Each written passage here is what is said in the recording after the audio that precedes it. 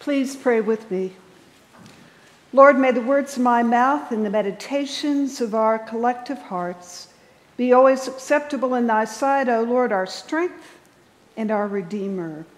Amen. Amen. Please be seated.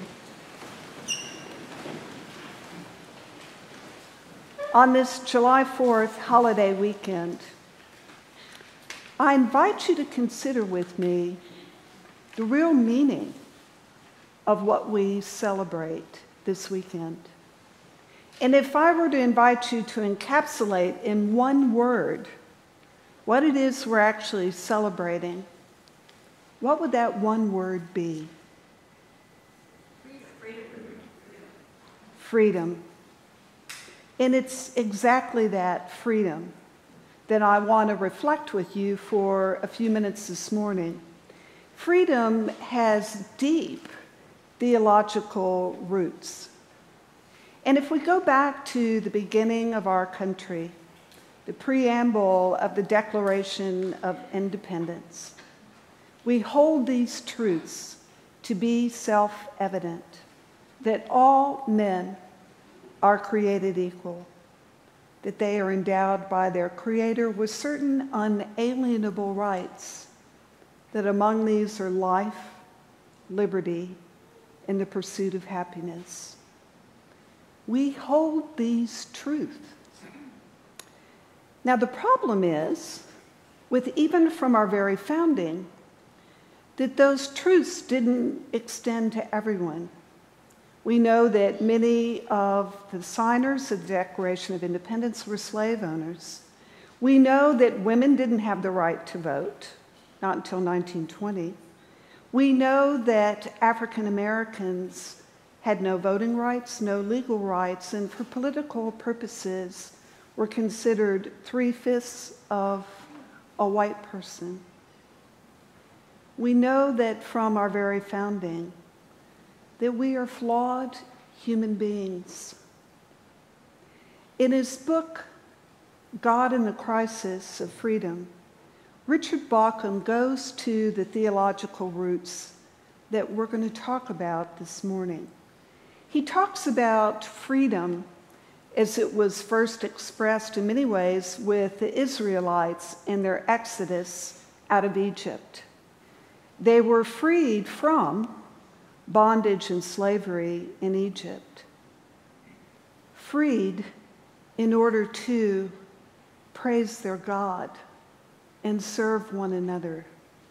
You see, it was always understood that freedom was freedom from in order to praise, worship, serve, love God, love your neighbor. And it's not always easy to do that. And I don't need to tell you that we're struggling as a country to do that right now. But one of the things that first attracted me to St. John's decades ago was your commitment to love God and love your neighbor and the myriad ways in which you do that. As we look at the scripture lesson appointed for today from 2 Kings, and thank you, Christina, for adding 4 verses. I know all of you were looking at your leaflets and wondering what she was doing. Stay with me. So in that lesson you heard, which is such a great story for those of us who live in the nation's capital, which is populated than more than our fair share of self-important people with power, prestige, position, who step on whomever and whatever for fame and fortune. We encounter the great commander Naaman, who by all accounts had power, position, fame, fortune. Seemingly, he was on top of the world, right? He had a problem that he couldn't fix. Didn't matter about his power, didn't matter about his position, didn't matter about his fame or his fortune. He had a skin disease that was visible to everyone who encountered him. And you have to know that a man in that position would have gone to his equivalent of Johns Hopkins, the Mayo Clinic, MD Anderson, and everywhere trying to get rid of that problem. But he couldn't do it. And can't we in some way relate? Don't all of us, if we're honest, have some woundedness that we carry, that we long to have healed, to be made whole? So I'm inviting a little empathy for Naaman. So to underscore that God works in mysterious ways and through the most unlikely people, you know, he tried everything, and he had to be desperate, because what finally moves him to the one thing that's going to heal him? The commander listens and is convinced to the captive, a young girl who was taken captive from Israel and now serves his wife. And she says to Naaman's wife, "If only my Lord will go to my country, there's a prophet who can heal him." How ludicrous does that sound? Some unnamed prophet in an enemy country. But Naaman is just so desperate that he listens. He goes to the king and he said, I want to go to our enemy country over here and etc. And the king says, sure, and here's a letter of introduction. So Naaman loads up all this loot, which is about 900 pounds of precious metals, all these garments, and this whole entourage. Now, it's not like you and I packing up the car to go to Baltimore to Johns Hopkins. This was a 200-mile trek. This was a huge undertaking. And what kind of a gamble to some unnamed prophet 200 miles away. But Naaman goes. He gets to the king of Israel. He tells his whole story. The king of Israel thinks it's a trap, tears his clothes. And the now unnamed prophet, Elisha, shows up, tells the king, don't stress, I got this. Send him to me.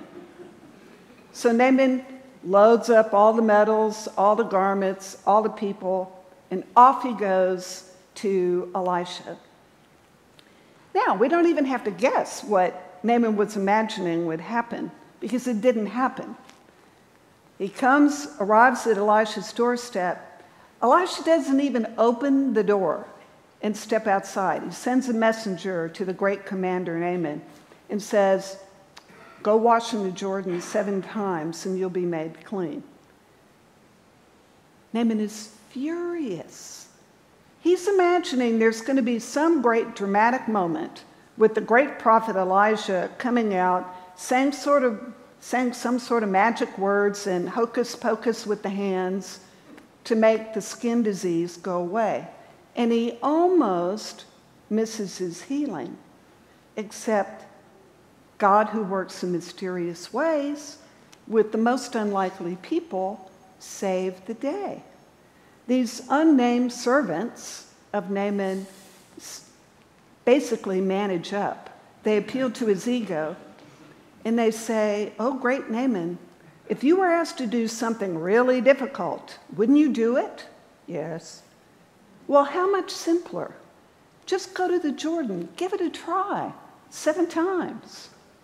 So Naaman goes and has to park his ego, his self-importance, and his pride on the bank of the Jordan.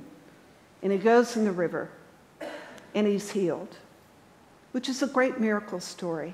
But the great miracle is what comes next, which is why Christina read a few more verses. Yes, he was healed, skin deep, but he was healed of something he didn't even know he needed.